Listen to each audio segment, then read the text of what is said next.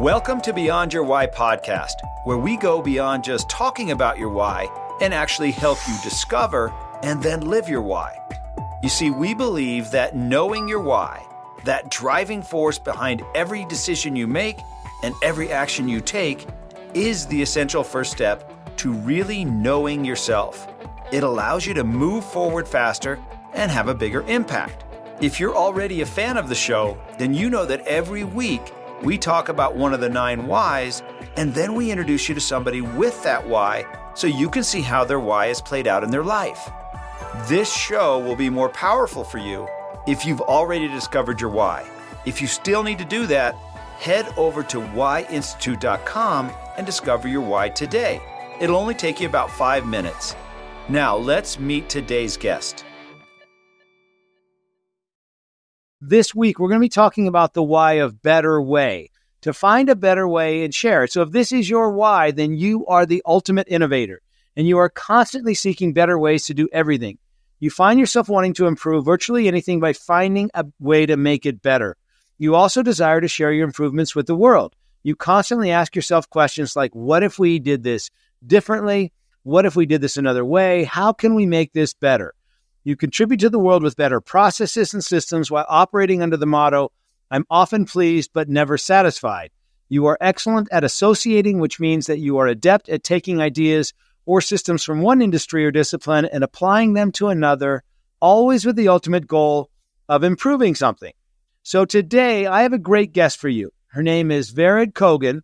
She is a professional speaker and high-performance coach, specializing in helping individuals release the mental and emotional obstacles that prevent them from achieving their goals and successfully adapting to change. She began her career as a civil engineer, then went on to earn an MBA and join the PwC as a management consultant, helping executives prepare their organizations for change.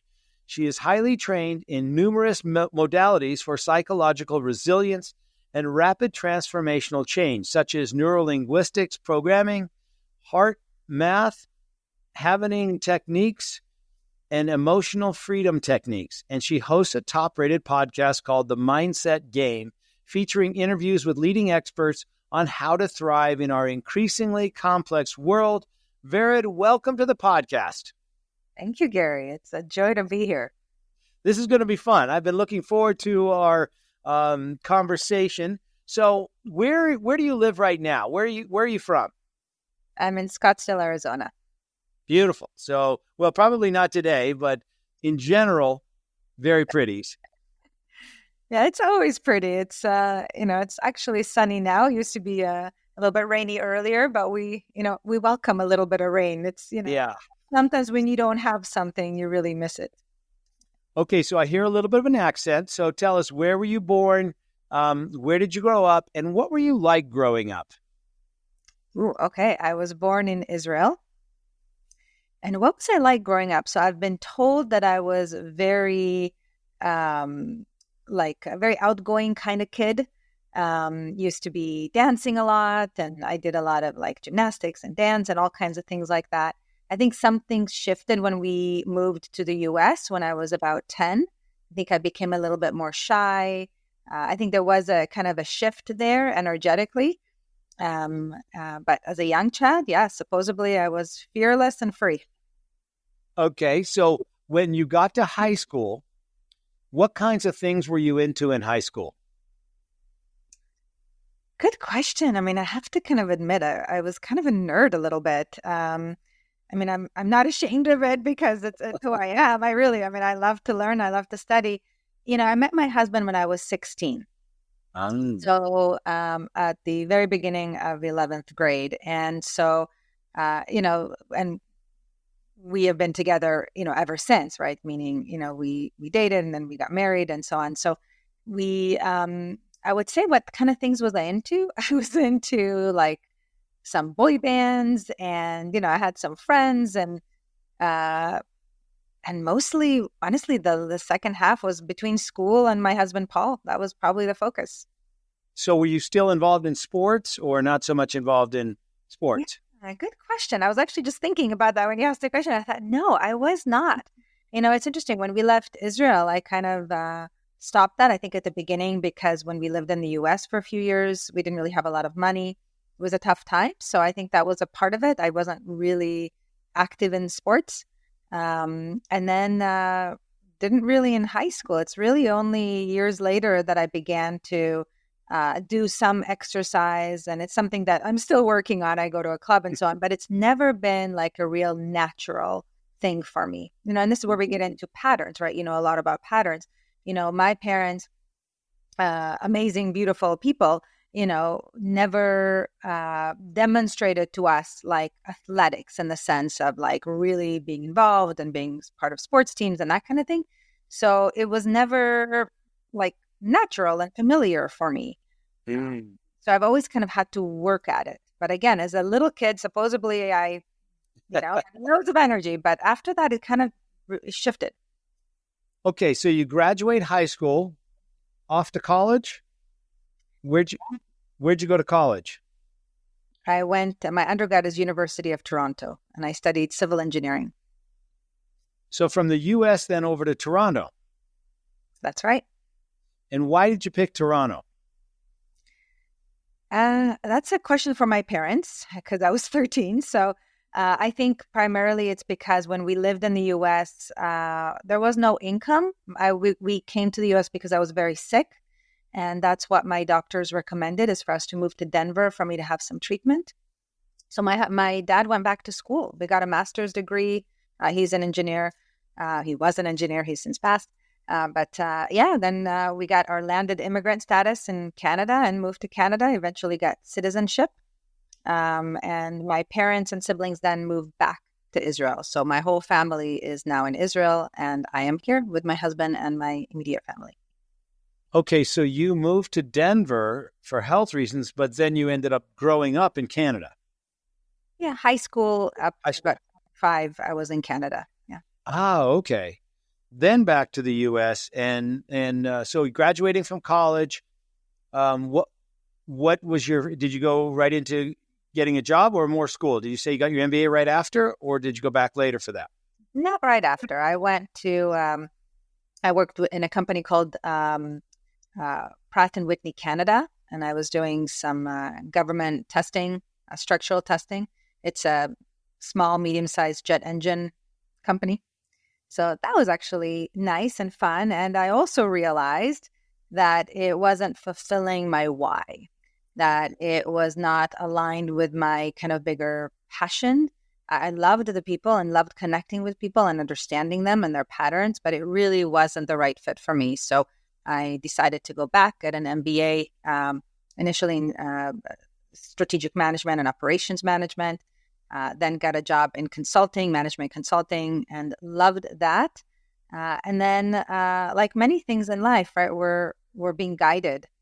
And sometimes the guidance comes in adverse events. I was laid off along with about 28 people in my department. And that was one of the big gifts in my life. Didn't seem so at the moment, but boy, oh boy, was it a huge gift. I would probably not be speaking with you today on this path that I'm on if I did not get the gift of being laid off. What was it that told you that government, your engineering was not fulfilling your why? That's a good question. I think I wasn't having fun. I really, really wasn't. It wasn't a fun job for me. I realized that I am, again, I can see this now through the lens of kind of the words and the lenses that I see the world now through. But in those days, it just wasn't fun. But now I can see that it did not allow me to understand human behavior. It did not allow me to really be an explorer and try to, develop things that were new and different. It was really just kind of testing things that were already created. So it wasn't fun. It wasn't fun. And so I decided, why not go back to school, open some more doors? And I'm glad I did, because then I got to really create, because after, my consulting work, which I got to do a lot of understanding of the root issues of problems, both human behavior in terms of change management and supply chain management, things like that, like system issues, and to understand the root cause and to devise solutions, right? To create, to innovate new solutions for our clients. I didn't implement them. I was the one, that would recommend them. And when I was laid off, I thought, all right, I love this creation energy. So I got a job at Kraft Foods, working on brands in marketing, working on brands like Maxwell Coffee, Natural Cheese, and that was a lot of fun. And then once again, the universe knocked on the door and said, this is not quite it for you. And my husband got into a school, into a program in Texas. So we moved to the U.S. Okay. So why did you pick engineering in the first place? My dad was an engineer. My brother was looking to be an engineer. My uncles were engineers. It was familiar, and at the time it was between being a pediatrician, a psychologist, and actually, truthfully, it was really between those two things. And then one day I was talking to my dad and kind of talking about options. He said, Vera, you should be an engineer. You should be an engineer. I mean, you'd be a great engineer. You're good in math and science. You should be an engineer. And so I said, all right, Dad, I will be an engineer. And so it was. And I'm grateful, again, for that path because it allowed me to see what's possible and that I could do a lot of things. And that too opened many doors, but it wasn't quite it. See, that's very similar to my story, Vera. It is. I became a dentist mainly because I didn't know what I wanted to do, and my dad was a dentist, and so I thought, hey, you ought to try dental school. All right, I'll try dental school. And you having the same why as I do, better way, seemed like a better way to go, right? Because then we don't have to actually make a decision. Let's just take what they said would be better and see how it goes. I'll make it happen as we go. And then you realize, maybe this wasn't the best choice. And sounds like you got forced into making different choices.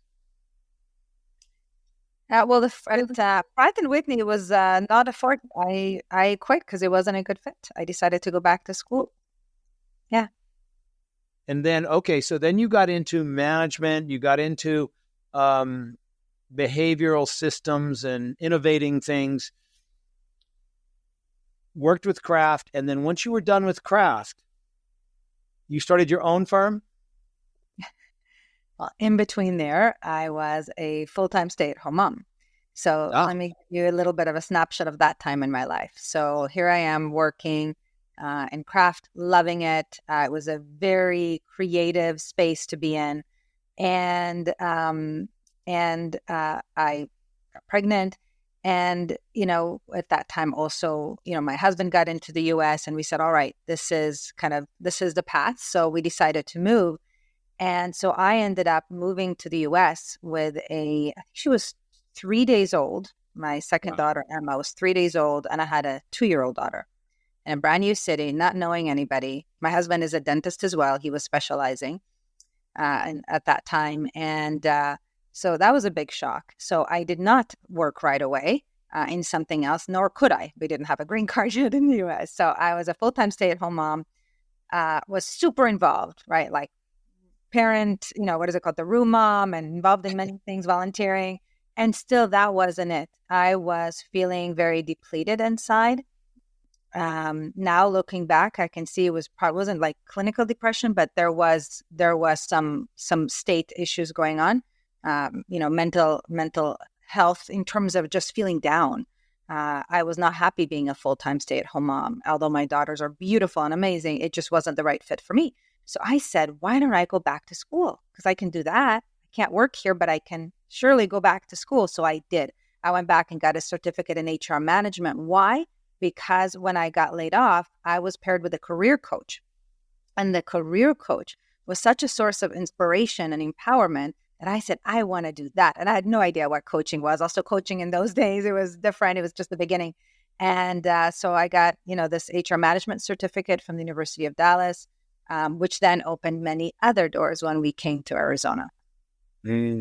So you remember when, at the beginning of this, I said one of the things about the why of Better Way is they're rarely satisfied. Are we hearing rarely satisfied here? Just a wee bit there, yeah. Yeah. Always looking for a better way, always trying to improve things, right? And it's interesting. So you now go into coaching, and tell us about that. What has coaching been like for you, and where did you start with your coaching? The root of coaching was initially volunteering, again, before I could officially work here. I volunteered at an organization called the Fresh Start Women's Foundation here in Phoenix. I'm still very heavily involved with that organization. In those days, I was helping women in transition to, get their resume together, get ready for interviews, help them transition into this time in their life. There were women that were going through pretty tough transitions. And then my youngest went into kindergarten. I said, all right, now is the time. And so I went back, to school, got certified, went into a program, got certified as a coach, and many, many, many doors opened up since then. And, and as I reflect on the journey, there has continuously been a better way kind of deal, but it shifted. Like, it's not so much, at some point it was because I felt like I needed to learn more, like I wasn't enough, like I needed to get more certificates, blah, blah, blah. And then at some point along the way, probably because I had done a lot of inner work, it became more moving towards something, if that makes sense, versus trying to fill some gaps. Like, because I don't feel I'm good enough with clients, so I need to have more tools or something like that. At some point, I realized I have enough tools. It's just like there's a deep desire to understand a better way, in your words, for things to be even quicker, even easier, and more sustainable. So that's where it's at. Okay, so the type of coaching that you're currently doing is, I know, around change. So how would you describe the coaching you're currently doing? It's essentially mindset coaching, because change is really about a transition. And for a change to be sustainable, we've got to create some psychological shifts. Yes, mental, emotional shifts. We've got to be at a different level of consciousness so we don't repeat old patterns and revert back to old ways. So my work is really about helping individuals to release the old attachments, to release the programs, the negative emotions, those kinds of things, and to create a future that is, created from that liberated place, so that we're truly free to access unlimited possibilities, because we are more resilient and we've gotten the lessons that we needed to get. So in essence, the clients are able to create a better way because they're no longer hindered by limiting beliefs and other attachments that are just not adaptive to them anymore. So how do you help someone release bad habits? How do you help them achieve that freedom? What's the process for doing that? Yeah, so I'll give you the overall process, but there are many, many techniques. I'm trained in over a dozen tools to do that. The essence is, number one, realizing that they're not bad. The habits are not bad. The thoughts are not bad per se, right? And I use bad through the lens of a judgment, yes? They are there because they are serving a purpose, a protective purpose. And much of this is unconscious. For most people, it's all unconscious, which is why change can be difficult, right? Because we change things at the surface, at the conscious level, but we're not really, soothing those parts of us that believe that we will not be safe if we pursue certain things. So the unconscious mind is very protective. So we need to proceed very gently and help those parts of us to understand that those old programs are not serving us anymore. We're not little kids anymore. We've got more resources. We're wiser. We've got, support network. We're stronger, right? All of the above, so that they realize they don't need to have those programs anymore. And when those parts of us get that we'll be safe without the limiting beliefs or extreme beliefs, extreme behaviors, then they give permission for that to be released. And once there's permission to let go of that, knowing that we'll be safe, then the old parts are reintegrated back into the system in their whole state without those burdens, those old burdens. So in essence, the process is one of love, because we soothe those parts we love. We can't force change. It's not sustainable in the sense that if I'm not dealing with these old issues, if I'm not completing old patterns that are ready to be completed, some before my birth, some transferred epigenetically through the lineage to me, then what's going to happen is that I may, on the surface, work really hard, get very successful, right? Have all that stuff. And those parts of myself are still not really healed. So I have this energy in my body, which then oftentimes manifests into disease or other, mind-body issues. So for me to really complete old patterns, to be able to create a life, one that is limitless, I must release those old attachments that are not helpful to me anymore, with love. That's complicated and confusing and not easy, probably. Well, I don't know if it's easy. Is it just a decision? Does it all boil down to just a decision?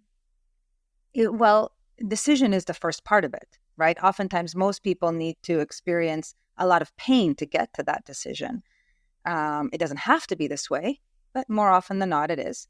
And once that decision is made, once we're willing to accept the loss, right, that we no longer are in the past, right? The old is no longer true for us. When we're willing to accept that at a deeper level, then we can open ourselves up to change. Now, that's going to still require a lot of commitment, because when we're in a transition, so think of a transition as current state to future state through a transition. Yes. So I need to complete the old, then I'm enter into no man's land, so to speak, right? This is where a lot of the shifts and the creativity happens before I can truly access a new future.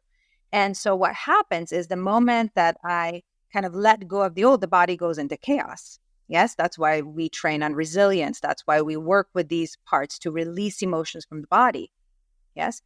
And as I go through that, I have to create those mindset shifts. I can't create a new future from an old level of consciousness, an old level of perception and thinking. I need to shift the lens that I see the world through in order to create new possibilities. Yes.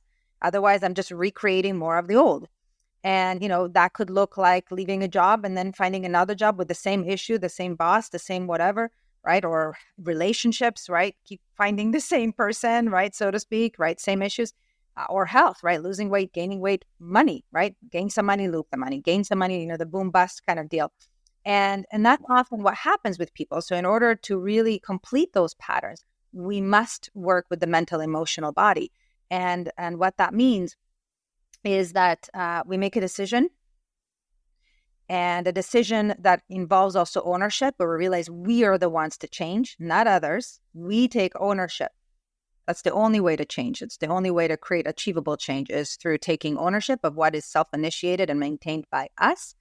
And of course, moving toward that, taking the actions. It's just easier to take the actions that are aligned with how we want to be when we release the old baggage. Otherwise, it's like we're going against the current. It's just harder and takes longer and is exhausting. And that's why when we work with breaking through some of the old patterns, it is easy and it is fun. We feel inspired to take those actions, right? We still work hard, but it's different. We're going with the current. Yes? How do you define change? Well, change is, I guess you would say, right, point A to point B. It could be due to external circumstances like I had with the layoff, or with my husband being accepted to school in the US and needing to move, or choosing to move, I should say.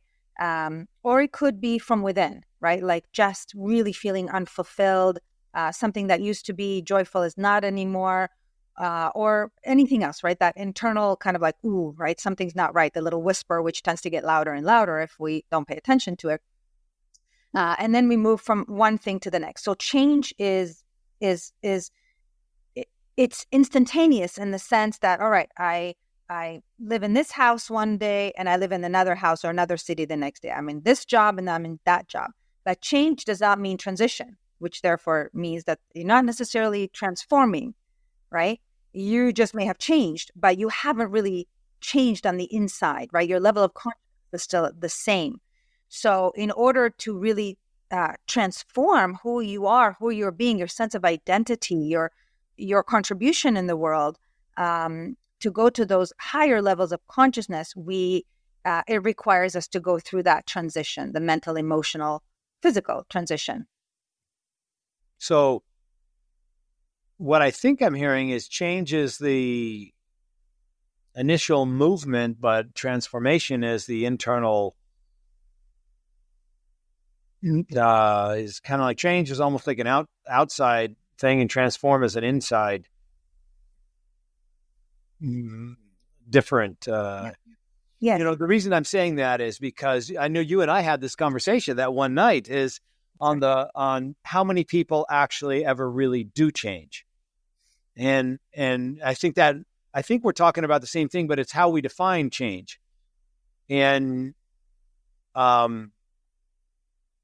is change that you're helping them with, is it an external thing, an internal thing? Is it a mindset shift? Is it a physical shift, or is it all of them? Or like, how do you determine when somebody has changed? Yeah. So to answer your first question, is it within or is it external? It's both, right? As above, so below. It needs to be both. We can't just change on the external without changing, the inner system, right? Reintegrating certain parts of us, releasing that which is no longer needed. But we also have to take action. We can't just sit all day and imagine what we want and visualize it and release limiting beliefs. Like, obviously, we've got to take action. It's just that at that point, when we've done that, there isn't the resistance to it. So it just flows more easily. We can access guidance, right? There's a little voice that says, go this way, go this way, go this way. And then we're moving toward what we want, and it feels effortless. Yes? So how do we know when we've changed? Well, the first manifestation is always a feeling. It's a feeling, right? The things that used to bother us, to really drain us, to trigger us, just don't seem to trigger us anymore. That's because we release some of those deeper attachments, those emotional addictions, if you will, to certain emotions, right? Like many of us are addicted to the emotion of shame or sadness, right? Or anger. So when we release those, and we can release those using techniques like timeline therapy in minutes, right? You can release in 10 minutes all the anger that you've ever felt in your life, meaning you can think of any event, not access anger at all anymore, completely neutral. You can remember the event, no emotion, no kinesthetic. Same thing for sadness, fear, hurt, guilt, shame, and so on and so forth. So when those parts of us are no longer there, when that dense energy is no longer there in the body, then we're able to gain momentum. We're able to move more easily toward what we want, and it feels good. And when it feels better, then we're building momentum. Yes, we can access, again, more of that guidance, that heart's intuitive guidance. Yes, there will still be obstacles, and yes, there will still be moments where we don't quite know what we're doing, and we're not quite in future land yet. Keep in mind, we're in the river of change, which can be a very difficult river to cross sometimes. But when we're in the river and we can manage our emotions, what I call play the game, the mindset game, then we're able to find some objectivity and create, right? And be able to follow the little whispers, right? To be like, I don't quite know where it's leading me, but I'm just going to have faith that I'm moving in the right direction. And when we believe that we are capable of having what we want and we're worthy of having what we want, meaning it's possible for us, and we know what we want, what is that higher thing that we're seeking, how we want to feel, it just happens to be that the universe will manifest synchronicities to help us get there. Sweet little synchronicities. It's funny that now I'm hearing it differently from what it was when we talked that one night. So Vered and I met at an event in Scottsdale, and we spent quite a bit of time talking about this. And then I thought it'd be great to have you on the podcast to kind of go through this. And here's I'd love your perspective on this. because I have a little different thought on it, which is you don't need to change. You just need to know who you are. And you're almost saying, yeah, what you're masking everything with needs to change so that you can release it and then become who you are. And so what I'm hearing you say, let me see if this is accurate. You have processes and techniques to allow people to release the things that are not serving them, release the things that are not really who they are, so that they can then be who they really are, which is where they gain the momentum and can move even faster in the direction that's effortless. Yes. Consider who defines our sense of self. I just completed a Harvard course called Self and Identity, which was all about how we create our sense of self, right? Because we create that, yes? And oftentimes that's conditioned, right? That's something that we have events in our lives, and oftentimes those events happen early in childhood when we don't have resources. We don't know how to get coherent, how to get into an objective perspective. So we make certain decisions. And those decisions tend to stick because the body doesn't want to create new programs. It works on efficiency. Yes. So it takes energy and glucose to create new programs. So let's say little kiddo. I'll use a real example of a past client. She was about 2 years old. She wanted to drive with her mom somewhere. Mom said, yes, you can come, but only if you don't talk. Right? Now, little kiddo didn't realize maybe mom has a migraine, maybe mom, right? Maybe she's in a rush or whatever, who knows? But that little girl decided, I'm not worthy of being heard. I'm not worthy of being seen. And I'm not important, right? I'm insignificant. Those are some of her core programs. Little kid grows up, becomes an entrepreneur, very, very successful, has a TED Talk, gets to interview some of the greats in the world in the personal development field, has a voice, keynote speaker, all that stuff. And none of that fills that little hole of that little girl inside of her that still feels unimportant. So she's on a hamster wheel trying to get something that she can never get from the outside, because that little 2-year-old girl still doesn't know that she'll be safe. So there's all these protective mechanisms say, do more, get more visible, more likes, more this. None of that heals the little one. And until we accept that and release the beliefs that the little one created in that moment, that woman will never be mentally, emotionally free. Yeah. And when you release the things that are not serving you, the habits or the mindset, or where does that leave you? It leaves you feeling whole, because what happens is these little parts, let's talk about the 2-year-old part, yes, that essentially got frozen in time in that example. That little 2-year-old part gets exiled from the inner system. Yes, we're essentially a series of parts. Yes, we have a self, what is our true self, what you would call our true self, and we've got parts. Yes, and so that little 2-year-old part was feeling shame, was feeling not good enough, right? All of that, and she essentially was put away because that little kid couldn't handle that, right? So the psyche says, I'm going to suppress that, right? The negative emotions on that event until the person has the resources to be able to manage it, to handle it. Yes? So what happens is that little 2-year-old part got exiled. It got shoved away, think basement, island, right? In a cage, so to speak.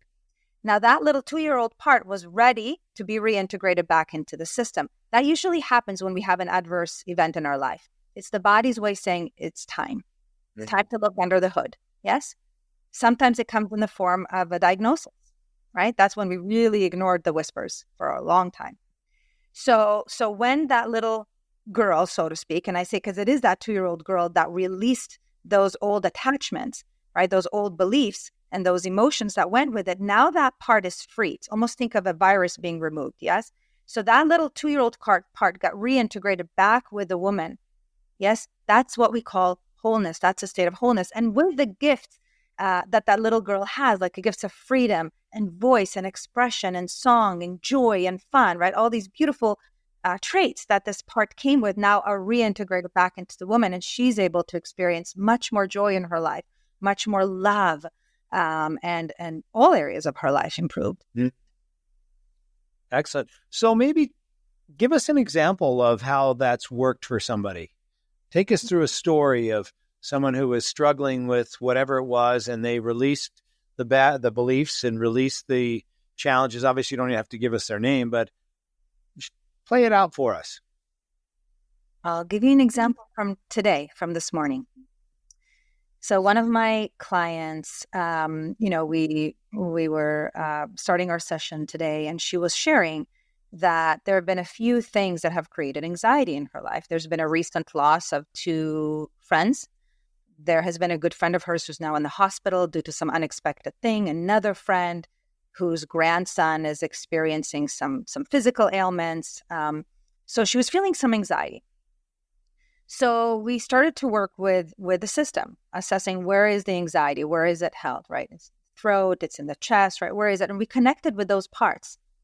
And, and that part was what she called a new one. It was a newborn, a baby part that was a baby that was feeling really scared of the loss of life.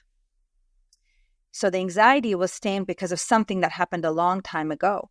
So we went back and worked with that part, that little baby.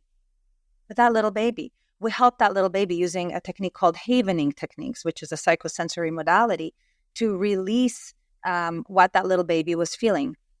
And in doing so, there's more to the story of what we did in that scene. But essentially, my client, the adult woman, healed the little newborn baby. Yes. And she was able to get learnings from it. And I don't have my notes handy here, but learnings like, because that little baby felt like she made a bad choice to come here, to come into this world. Like it was a bad choice, like there's too much pain. And the little baby was saying, why so much pain? Why come here if there's so much pain? Yes, because there were nuns in the room that were not, very compassionate, all this kind of stuff. In the moment, she was feeling pain. So to make the long story short, when the adult client, with my help, helped to soothe the little one, she released the emotions and she got learnings. What were the learnings, right? I am worthy. I am, life is good, right? All of these kinds of things. And I am good, right? I am here to do good. And my client was actually able to take that little one into her current home, show her photos of her family. This is a woman who's very established, very successful in life. And so she was able to show her those things and how much she contributes and all the good that she does. And that little girl now was playing, right? She's playing with the dog when we completed. And my client now, all the anxiety around all of that just melted away.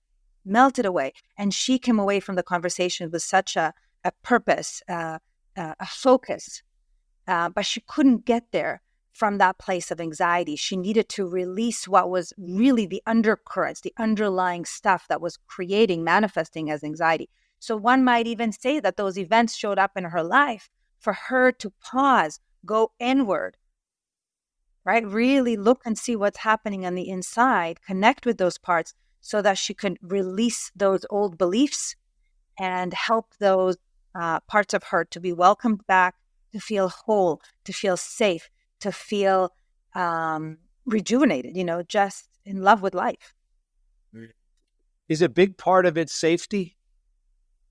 A big part of it is safety because all of those protective mechanisms are because they fear our safety and well-being, correct? The highest prime directive of the unconscious mind is to run and preserve the body. So whatever we utilized and beliefs we created when we were younger to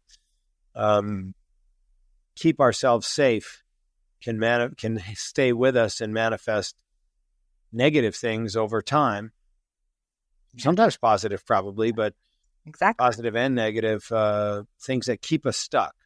Yes. And how do we know we have them, right? The positive or the not so positive. I don't want to call it negative because it has a positive intent. Yes. Those behaviors at an unconscious level are there because it's the best solutions in the moment for our, sometimes even just for staying alive. Yes. So, so the, how do we know is because we look at our life. What parts of our life are aligned with what we want and what parts are not? That is very easily going to give us the answer as to what we need to look at. Because if we know what to do, Gary, like to improve our health, to improve our business, to whatever that is, our relationships, and we're not doing it consistently or we're not getting the results, that means there's something else that we must pay attention to. And it's not difficult. It requires compassion and patience, but it is not difficult because those parts are ready to be healed. Does it affect everyone? Is there anyone it doesn't affect? My answer is, of course, I don't know, but my hallucination is that no, we're here to release those patterns, to get completion on these old situations, right? These old patterns, so that we can go through a transition at a higher level of consciousness, radiate more love into the field, raise the collective consciousness, and evolve both personally, socially, and globally. So I believe that we're all part of this, that we're all part of this system. We're all connected in a web. We also know this, right? There's research on this. And I'm familiar with that because I'm a trainer with the Institute of HeartMath, on social coherence, how I feel, is immediately detected by your nervous system, whether you or I are conscious of it or not. Trees feel emotions. Yes. So we're connected. We know this. There's research on animals and trees that very able to detect vibration. And from that place, Gary, that we allow ourselves to heal what needs to be healed and radiate more compassion, more love out into the field, we're able to release things. So I can share another quick example if it's helpful for you. So Sure. The client right before our conversation is a gentleman and leader in a very large organization, and invested in a company that's now going through some liability issues without getting into detail. And so he was feeling really uncomfortable with the fact that there's somebody out there that's angry at him, that, it's like a negative thing out there. Plus he's on the board of this organization. So should it go bankrupt, right? That's public, and his name is on that. So there were all kinds of feelings. And so what we ended up doing is an ancient Hawaiian technique called huna. And specifically something called ho'oponopono, which is a forgiveness technique. We did a visualization. He imagined sending compassion and love to those individuals that are associated with that technique, with that situation that's out of harmony in his life, and was able to ask forgiveness and receive forgiveness and cut that cord. And of that, he immediately said, I know the solution. We need to offer more assets, more something. There was immediately a solution. He's like, okay, I'm ready to call, to, the people involved and the attorneys involved to create what hopefully will be, I don't know, because this was just a couple hours ago, which will hopefully be a more harmonious solution for everybody involved and would not involve bankruptcy to the company. So this is what I mean. We cannot create new solutions from an old level of consciousness. I mean, Einstein said this. We've got to go inward. We've got to work with the energy. Doing the outside stuff is great and we can get some traction, but it ain't going to heal what's really going in on the inside. So we're doomed to repeat the same patterns.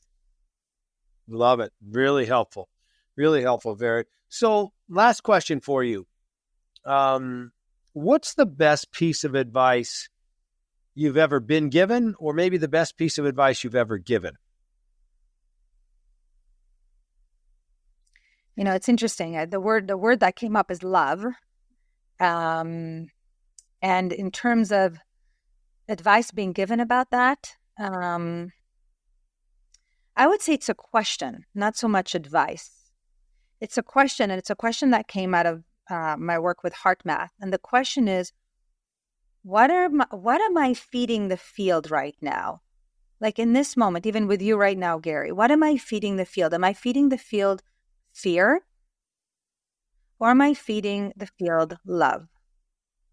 And that answer is going to determine everything. So feeding the field. The field as in the universe, or like what do you mean by the field? The electromagnetic field around our body, this field that connects you and I and everybody listening. What am I feeding that field? What am I radiating out into the world? And if I'm in a place where I've got limited thoughts, like negative thoughts that don't feel good, or if I'm feeling a negative emotion, I'm radiating something that's of lower frequency out into the field. And what's going to come back to me is something of equal frequency. So the question is, at any moment, how am I feeling? Which another way to ask it is, what am I feeding the field? Am I feeling a pleasant emotion or an unpleasant emotion? And if it's unpleasant, what am I going to do about it? Because I can change it just like that if I wanted to. Interesting. So, Vered, if there are people that are listening that want to connect with you, want to work with you, want to do a session or find you, what's the best way for them to get in contact with you? Yeah, so a couple of ways. One is Vered, VERED, at momentuminstitute.com. I would say check out the podcast. It's called The Mindset Game, and they can go to themindsetgame.com or listen on any, whether it's iTunes or Spotify or any of those platforms, or on YouTube. They can find me on YouTube, Vered Kogan. And who would be the ideal client that you're looking to work with? Who works best with you? So at this point, I would say it's me and a team of people that I work with. Okay. These days, I do more training and speaking. I do work with some primarily CEOs. That's kind of where the referrals tend to be. I don't really advertise much. Thank you for asking, but generally I don't advertise much, so it's a word of mouth.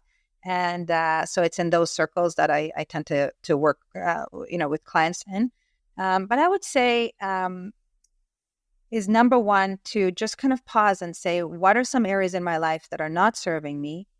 And am I holding on to something that is no longer serving me, right? Is it time to let go of something, some programs, maybe some beliefs that I have about myself, some old thoughts and emotions? And if the answer is yes, to reach out and we'll find someone that can help.